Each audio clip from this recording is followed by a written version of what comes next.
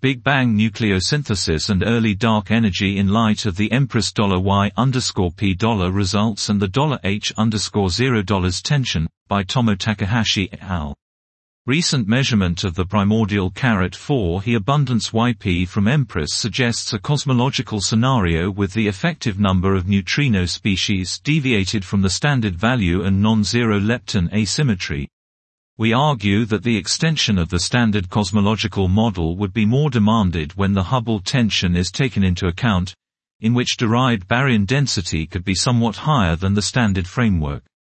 We also discuss the issue by assuming early dark energy whose energy density can have a sizable fraction at the epoch of Big Bang nucleosynthesis.